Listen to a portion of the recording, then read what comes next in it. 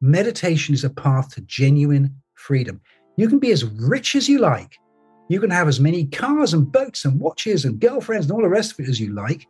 But if you are just reactive, you are not free. In fact, a beggar on a street corner might be freer than you. And freedom is what we all want. We want that feeling of, man, I am in control of my life. That's what meditation can offer.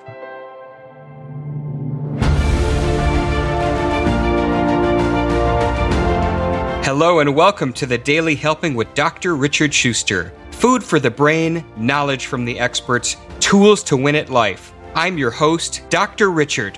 Whoever you are, wherever you're from, and whatever you do, this is the show that is going to help you become the best version of yourself. Each episode, you will hear from some of the most amazing, talented, and successful people on the planet who followed their passions and strive to help others. Join our movement to get 1 million people each day to commit acts of kindness for others. Together, we're going to make the world a better place. Are you ready? Because it's time for your Daily Helping. Thanks for tuning into this episode of the Daily Helping Podcast. I'm your host, Dr. Richard, and our guest today is brilliant and awesome.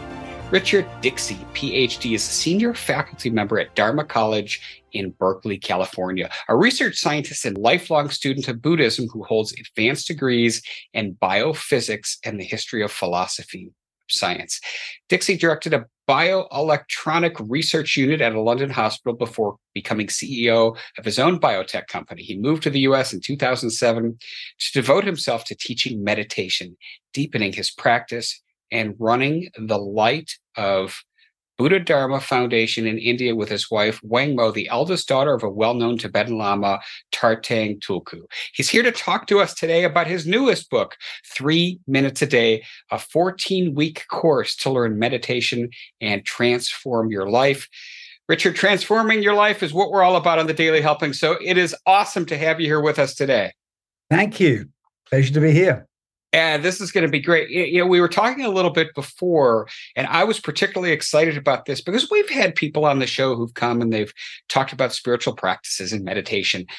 But you have this divergent path where you went hard into biophysics, hard into science, and had a bioelectronic research unit. You started your own biotech company. So we got to do this. We got to hop in the Richard Dixey time machine and tell us more about your journey. What put you on the path you're on today? Well, you know, I was educated as a scientist, obviously, and did my first degree in actually what was then biochemistry. And, you know, I was educated in a period, this was in the late 60s, early 70s, when heroic science was very much the thing. DNA had just been worked out. People really optimistic about science. And I remember my Oxford Don, who hated me, sitting down one day and looking at me and saying, Dixey, within 200 years, science will have explained everything. And I remember looking at this guy and going, you are such an idiot. There are many, many things that science will never explain. It was a profound intuition I had that there were things which were important and real, which were not amenable to scientific analysis. Now, I didn't really fully understand why that was. And I actually took a year off. I went to India. I traveled extensively. I met many, many different weird and wonderful people. I came back, finished my degree. I landed up actually running a laboratory called the Bioelectronic Research Unit in St. Bartholomew's Hospital in London for 14 years before starting a biotech, as you said. And all during that time, this realization was cooking in me, namely this. Scientific materialism is a very effective way of validating a knowledge system. But that knowledge system is not complete. And so you land up with this enigma that you have this incomplete but very effective knowledge system. And what it has done is shadowed. The proper term is it's occulted other forms of knowledge. Now, the problem with the occult is people make stuff up, because there's no basis to work out whether they're telling you the way it is or the way it ain't. They just make stuff up. Some of the occult's great, and esoteric astrology and palmistry and all this stuff, but a lot of it's pure and utter fantasy. And as a scientist, I raise my eyebrows a lot. And so one of the things that I've done during my career is kind of tick-tock between these two positions. Now, always in the back of my mind, there was this interest in the Asian meditation traditions. But it was only in the 1990s that I really came into contact with it, because the biotech company I was running was actually looking at traditional medicines, the traditional knowledge systems, and seeing if we can make them pharmaceutically, if we could test them pharmaceutically. And I began to bump into Asian practitioners of one form or another. And I began to realize that there was this unbroken tradition of meditative insight that really dates back at least 2,500 years and probably more, where there is literally, master to pupil, just a continual line. And this, of course, is the famous meditation traditions of India. And I became very interested in these and began to practice more and more. I met Tibetan teachers, I met Theravadan teachers. So I've taken teachings from many different people. And then I had the great good fortune to meet my wonderful wife, Wang Mo, who is the eldest daughter of the first naturalized Tibetan in California. He came here in 1968, and he's fully trained in Tibet. There are only 10 Tibetan lamas left now who are fully trained in Tibet. So he really represents something of a cultural, jewel in terms of what he carries. And he had written a whole series of books for Westerners. And I began to get very interested in the approach he was taking. And what basically happened was, when I retired from my biotech in 2007, Wang Mo and I came to California. And not only did we start working in a foundation in India, which brings Buddhist monks back to India, but we also began developing a college called Dharma College, which actually opened in 2012. And the idea of Dharma College is to basically take these Asian traditions and express them in fully contemporary language, because there is a big obstacle that comes up when people try and approach these things, namely the technical language that gets involved. People land up, it's very alienating, what it means. And as a result, they get very muddled. And as part of that, I began teaching a meditation course. And I began realizing a couple of things that are really important to say. The first is, meditators from the 2nd century had insights which are now being validated by cognitive psychology. I mean, it's really quite remarkable. I mean, this is not just some small thing. There is major convergence. Can you give us an example? Yeah. For example, meditators at that time said that consciousness was intermittent, that it flickers. It's not continuous. And they could see that in their meditation. Now it's understood that's correct.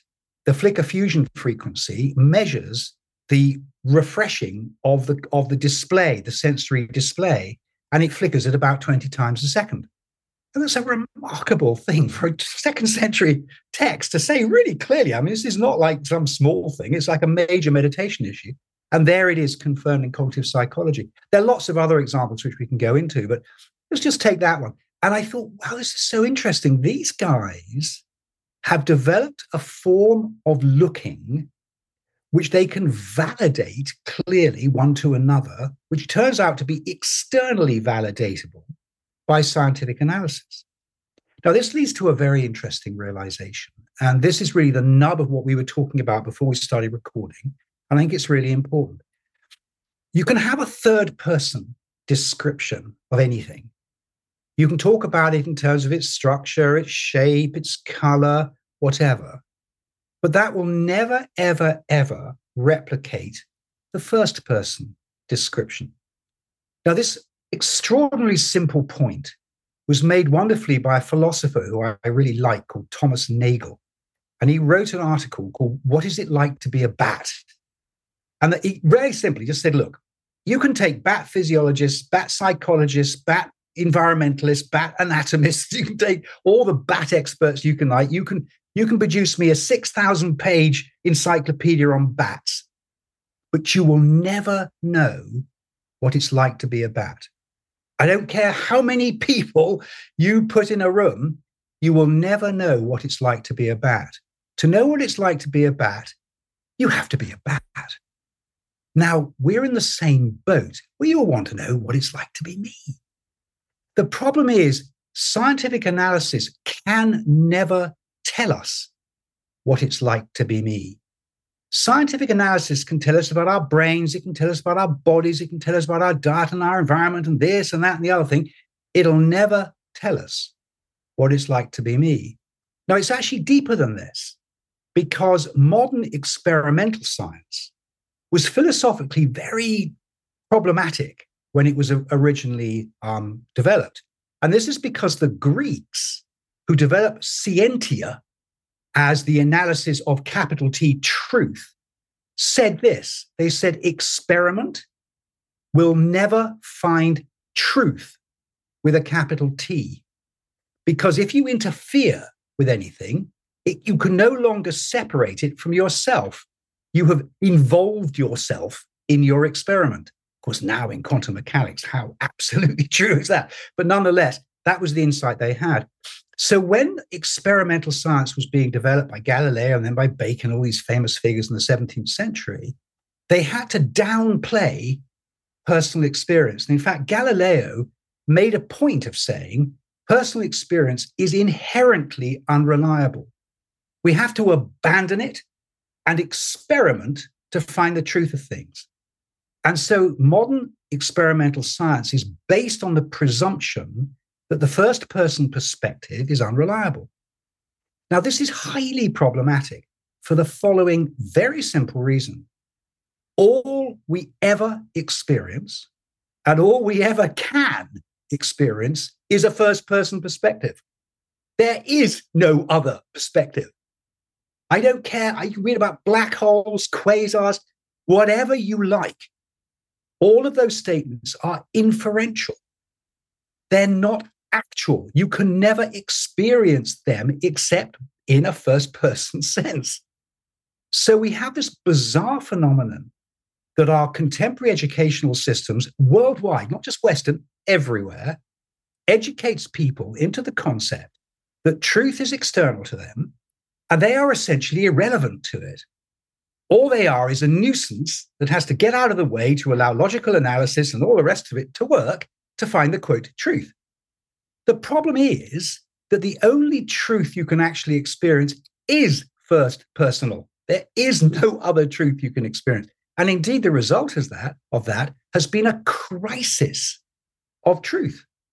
In fact, now in what is now called postmodern society, there is such a problem with truth and with people claiming all kinds of bizarre things because they think it's true, and other people saying nothing is true. All this language, which you see in politics in particular about truth, has arisen because of this fundamental misconception. Now, the solution is really simple. We need to teach, alongside reading and writing, meditation.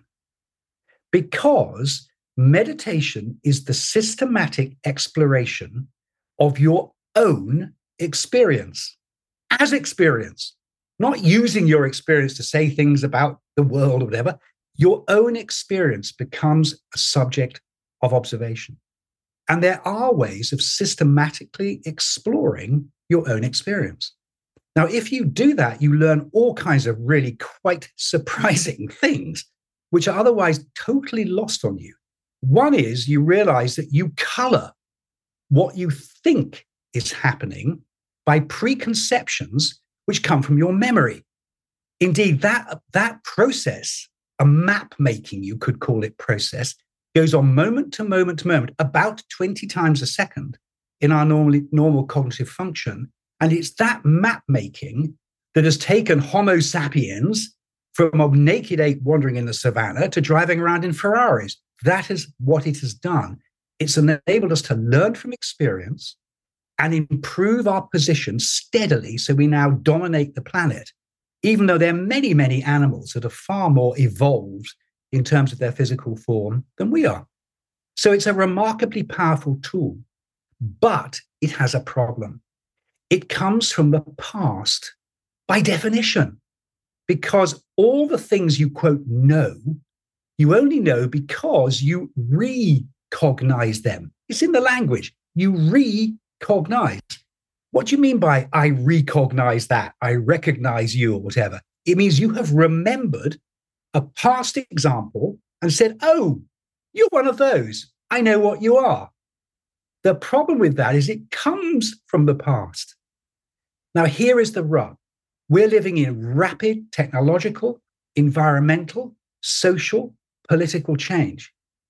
The past is no longer guiding us very well, but people are still using the same unconscious reactivity in the face of these very difficult events. So what they end up doing is trying to put upon their current circumstances all these prior ideas about what is real. In fact, that's when you look at conspiracy theories, that is exactly what they are. They're an attempt by people to paste onto what's actually happening some previously learned idea about what it is. It's some evil group of people doing X, Y, and Z. This is a failure to recognize actuality. What is actuality? It goes back to what I just said. Actuality is what actually happens to you. What actually happens to you? It comes through your five senses and your mind, the famous six senses. And if you have never, and most people have never looked at the inputs from their five senses and their imaginations and thoughts in any formal manner, they have no means to react to actuality in a systematic way. That is highly, highly problematic. And so the case for meditation is entirely rational. It's not based in some religious, mystical, or indeed occult or esoteric issue. It's based in a straightforward, scientifically valid analysis of experience. The key is, can we find reliable meditation traditions? Fortunately, we can, because as I say, there are these unbroken Asian lineages. The problem there is they were developed for monks. So most of them have you sitting for hours and hours, 8 hours a day, kind of stuff, having to sit and meditate. And that's all very well if you want to be a monk. But for most moderns, that's a hopelessly impossible task. And so people read about meditation, they read how wonderful it is and how it can do good things for them. But then they find they're unable to actually engage in it because they can't give it the time, or they have all kinds of preconceptions about what meditation is for. So what I did in this book was I realized, wow, you could actually really compress the key insights that meditation offer into something really digestible about the time it takes to drink a cup of coffee. Namely, you can address your experience as experience in a very short period of time. And if you do it deliberately and you do it every day, like filling a bathtub with a dripping tap, you gradually begin to develop a faculty of mind, which we all have inherently. It's just we never use it. This faculty of mind enables you to find within yourself a calm center of engaged awareness, which is being covered over the whole time by our reflexive reactivity. And as you manage to access that, all kinds of benefits ensue in terms of your ability to address phenomena, look at the actuality of your life, see where your preconceptions are coming from, work out what you might want to do next. All kinds of valuable benefits arise from something extraordinarily simple. And this is the problem. It's so simple that most people think, well, why bother? That's because they're being told that if a neurophysiologist writes a book saying 101 ways to be happy, the guy actually knows what he's talking about. The problem is, if he's not talking from his own perspective, he isn't actually telling you anything useful. He's merely giving you a bunch of third-person information. What you really need is someone who says, look, here's this tradition. I practice it. This is what you should do. Don't worry about the science. Actually, you can show the science makes sense, but the science merely confirms that we're not nuts. That's all it's doing. It's not really guiding us. Because at the end of the day, the person who guides you in meditation is yourself. Because there's nobody else who can meditate for you. You develop your own path. And of course, as that happens, all the conspiracy theories fall away. All of this stuff that kind of dominates the way you think falls away. And really big changes happen. And they happen for that simple reason that you're finally addressing your own experience and not some inferred idea about the, quote, world that you read in a newspaper, being told at school, being told by your parents, whatever it is that you've built up for yourself. And that's the background to this book.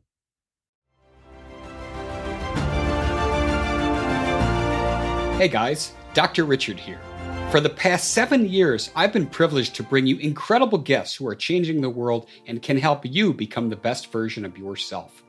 I'm really excited to share with you a new quiz that I created based on my clinical training that will curate for you a custom list of my top episodes and actionable strategies to help you wherever you are on your journey. All you need to do is go to drrichardschuster.com to take it, and it's 100% free.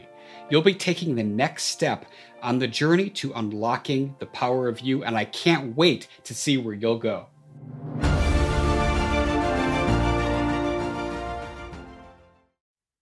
There's a part of me that is still waiting to, in my mind, see how I can one day connect with a bad psychologist when you mentioned. But in all seriousness, this is really interesting because it's almost, you talked about this almost in a philosophical kind of way, which I really love. It's a philosophical point. Yeah, it is. And what's interesting to me, and I have seen research that talks about, although now of course, research is just third-party information that kind of makes sense of it, right? But that research on meditation has always been pretty clear about the physiological and the psychological benefits of it. What I've never seen is data to suggest 3 minutes of meditation is equivalent to or as effective as sitting in the temple saying Om for 300 hours like the Buddhist monks do. I'm not saying it is either. You're right. Not really. I mean, let's be clear. I'm not. We'll come back to why. But that if you meditate for 8 hours a day and you actually meditate for 8 hours a day, you don't just sleep on your cushion. Right. Then I think obviously you're going to get more benefit. That's fair. We'll come back to why 3 minutes is valuable. Well, that's probably the better way of stating this, that I didn't realize or have not been exposed to information that doing this on such a small scale, because really, like you said, it's drinking a cup of coffee, it's listening to one song on the radio, like 3 minutes. Anybody can say, I can find 3 minutes in a day to do anything, right? And most people would agree with that. So talk to us about why you can do this in 3 minutes a day. And then I'd love if you're open to this to take us through what those 3 minutes might look like. Sure. I mean, obviously on a Zoom call, it's difficult. In this book, there are 14 weeks and there are 14 different exercises. Starts off with candle watching. And then we do listening to a bell. There are various exercises we do. And the reason is because the background to meditation is worth understanding. So we're born into a world that's already there. That's the fact of it. Our eyes pop open, we're in a crib or something, and the world's going on. And we don't have an instruction manual. we just have to kind of make it up as we go along. And indeed, childhood's pretty hair-raising in where we're literally working out what is real and what is not. Now, all we have are our five senses and our mind. There's 6 gates. So these things are popping at us the whole time. Things are appearing to our visual senses. We're hearing stuff, we're feeling stuff, we're thinking stuff, all at the same time. So if we were to give a metaphor, it's like saying we're a glass of water with chalk in it, and all this input is stirring us up. So we land up in this state of kind of confusion where we can't see for ourselves, but we're relying on our recognition to tell us what's going on. We're flying on controls. If you were a pilot, you can't see out the windshield, but you're flying on controls. And it's a bit like that for us. So what meditation always does is it starts off saying, take one of the 6 gates. I don't care which, just take one, close everything else down, and initially just look at that. Now I start with a candle, the visual gate. And 3 minutes of looking at a candle is a long time. You don't realize how long 3 minutes is because most of us are distracted so much. Although we say, oh, I'm listening to a piece of pop music, we're actually not. We're doing 5 things at once. We're thinking and all this stuff going on. And so we're not really doing one thing at all. And of course, with mobile phones and all the rest of it, it is relentless. So we learn to concentrate on one thing. And as we do so, we use our faculty of concentration.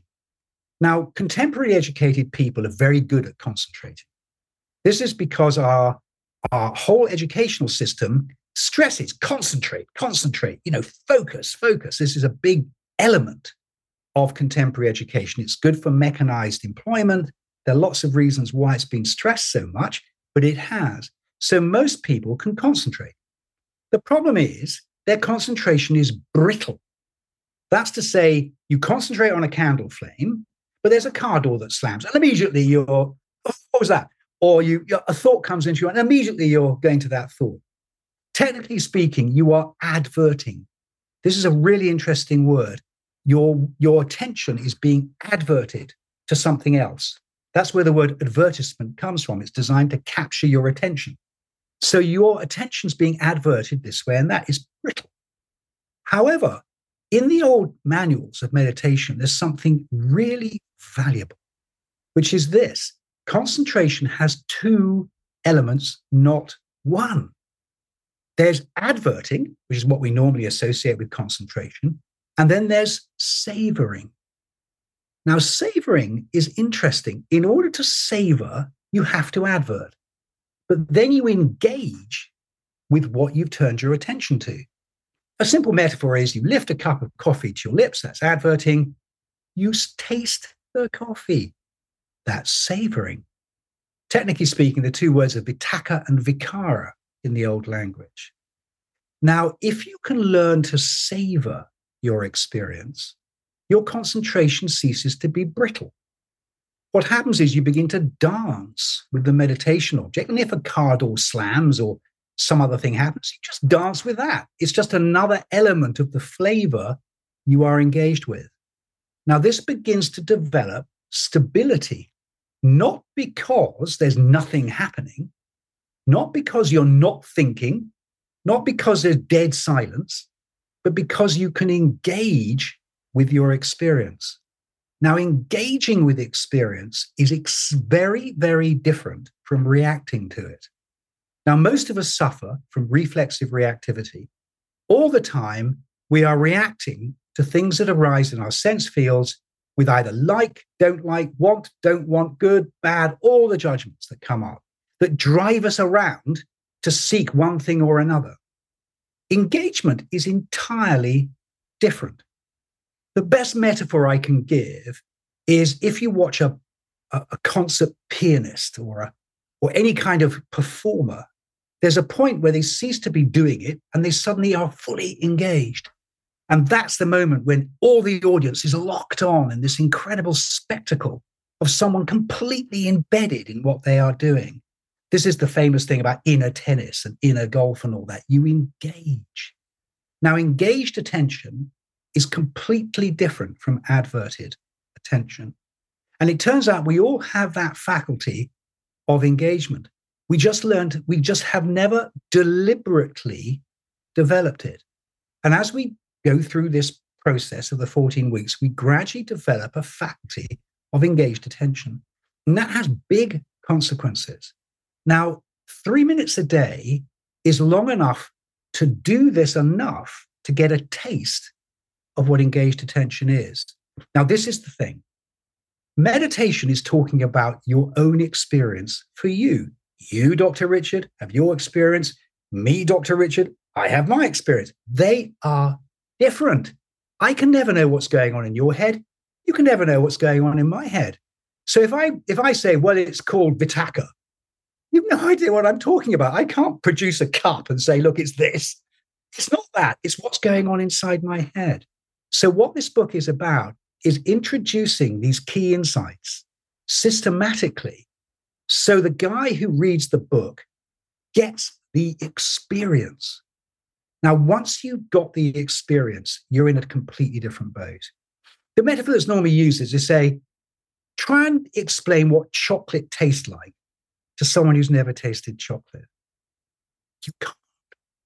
Whatever words you use, you say it's sweet, it's a bit sticky, it melts in your mouth. None of it's chocolate. Give someone a piece of chocolate. Oh, okay, that's chocolate. It's like that. So the idea of a 3-minute meditation practice is to introduce into your experience actual engagement with your sense gates. You can then just keep doing your 3 minutes and it will build up. Like any habit, if you do something for 3 minutes a day deliberately, it will build up. It really will. It's just that we're normally not deliberative at all. But if you do anything for 3 minutes a day and just keep on going, it will build up. But of course, once you've opened that door and you've realized there's a whole world you could experience in your own experience, once you actually open that door, you might decide to meditate longer. That's fine if you want to go down that road. But the benefit will be given to you just by repeating something really small. Now, the key is that the reflexivity that we suffer from, the reactiveness that we suffer from, makes us stressed. It makes us manipulable by Google, by Facebook, by social media, by politicians, dog whistles. We are being manipulated because our adverting is unconscious. And so our attention is being grabbed by clever people. And now, of course, by artificial intelligence, which is going to be appallingly clever at doing this, grabbing our attention this way and that for our well-being. It's for the other guy's well-being. They want to sell us something. They want us to follow them as in their political cause. Whatever it is they want us to do, they are grabbing us. We need to take our control back. That means we need to stop being unconscious of our reactivity. The moment you cease being unconsciously reactive, when an advertisement comes in front of you, you say, that's a nice looking advertisement. Do I want to buy that watch? Do I really think Eric Clapton is a Rolex watch? No, oh no, they're just trying to trick me into thinking that because I like Eric Clapton, I want to buy a Rolex watch. That's what's happening. You suddenly have choices you never had before. That makes a big difference to your life. And then many of the conflicts that people suffer from, where they find themselves badly adjusted or they've got family difficulties or whatever, all of them come down to this same thing. There are triggers that trigger us into reactivity. The moment you become conscious of your triggering, you have like a magical sword. You can just say, well, actually, I'm okay with that. Everything changes. Like people can't believe it. What's happened to you? What are you doing? Like, how come you've got so much self-control? Well, the answer is you haven't got self-control. What's happened is you've ceased to be unconsciously reactive. And this is why the meditation research is so overwhelmingly positive. It shows that people become less reactive, and so they suffer from less stress and less pain. Because stress and pain are a function of reactivity. That's where they come from.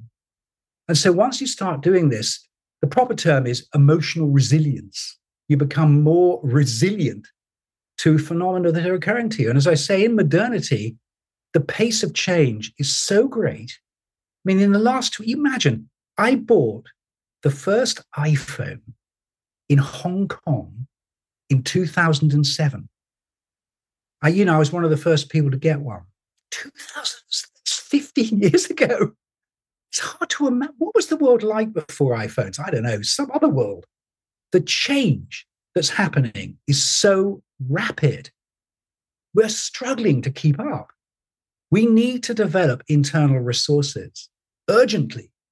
And this is the wonderful thing. These Asian traditions have exactly what we need.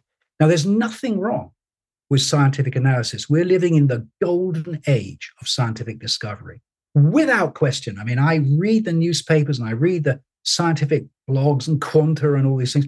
I am amazed by the progress we're making.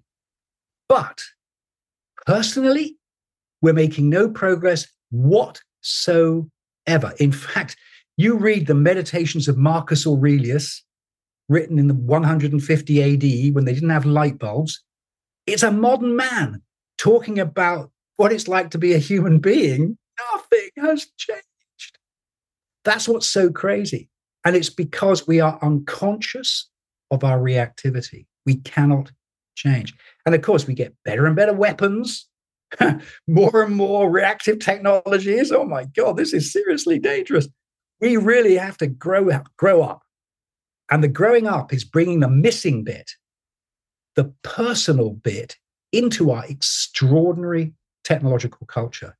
If you combine those two things together, you will achieve wisdom and power combined, not just power in the hands of children. I mean, some of our politicians are quite literally children. And you think, my God, this is so dangerous. The power is getting greater and greater, and these people are absolutely psychologically naive. And so that, to me, is where the issue is. And it has enormous import. And it's a deeply philosophical point, but it's also a deeply practical one. This has been wild. I have loved hearing you describe these things, which, again, my favorite episodes are the ones where there's something that's so obvious and so easy to implement, yet it opens up a whole new world and transforms people's lives. Dr. Richard, just like a Dr. Richard explosion over here. So, as you know, I love to ask everybody who comes on my show just this one question, and that is, what is your biggest helping?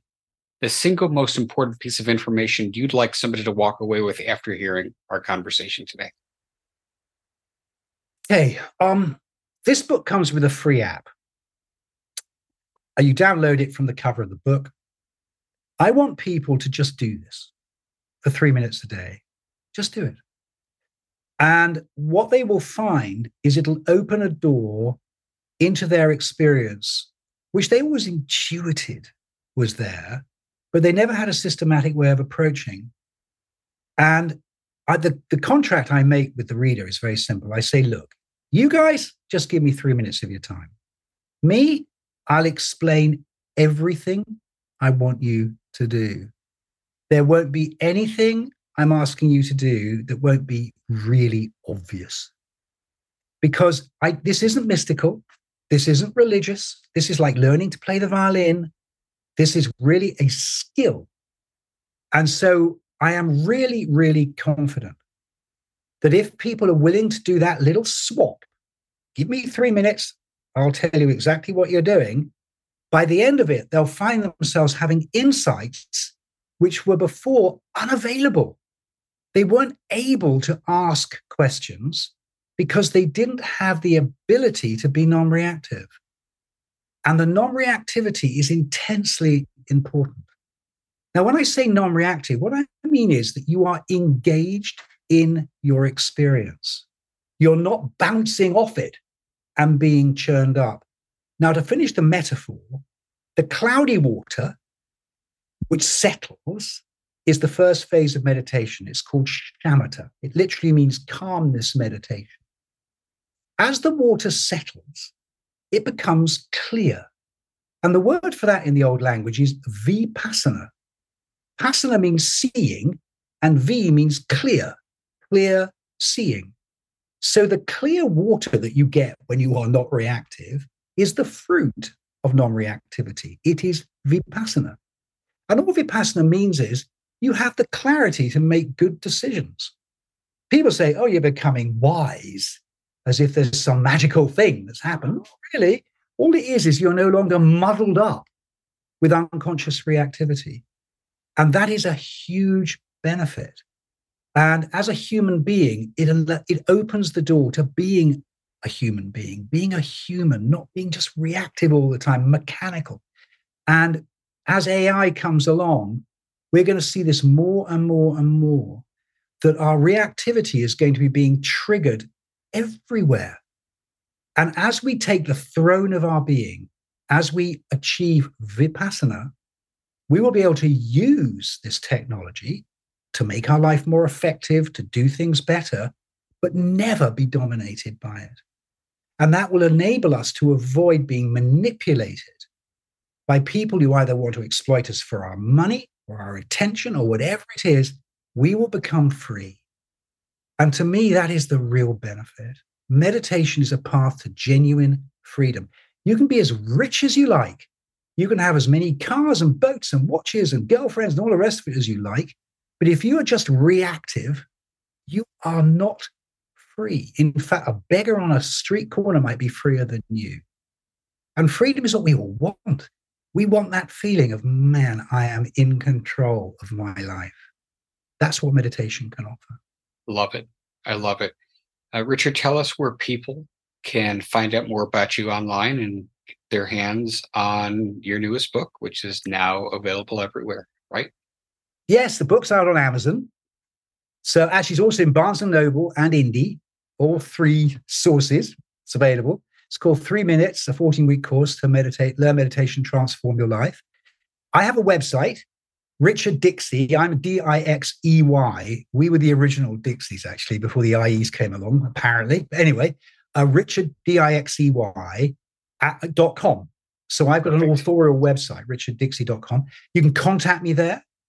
And it's got the other books I've written.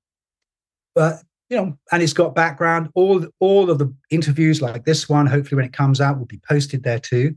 So you can find out about me there. I teach at Dharma College, dharma-college.com, Dharma, DHARMA-college.com. And there we have a whole bunch of courses about cognition, recognition, how we make the world, meditation, wellness, caring, all kinds of things, all in this same vein of using contemporary language to express these profound insights that come from the traditions of Asia.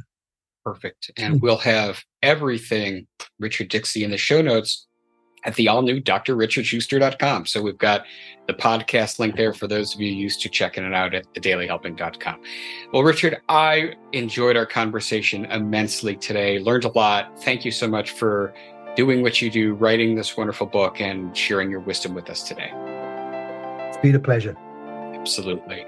And I also want to thank each and every one of you who took time out of your day to listen to this conversation. If you liked it, if you learned something, if you're going to run to the store and get a candle that you're going to start staring at for 3 minutes a day, go give us a follow and a 5-star review on your podcast app of choice, because that is what helps other people find the show. But most importantly, go out there today and do something nice for somebody else, even if you don't know who they are, and post in your social media feeds using the hashtag MyDailyHelping, because the happiest people are those that help others.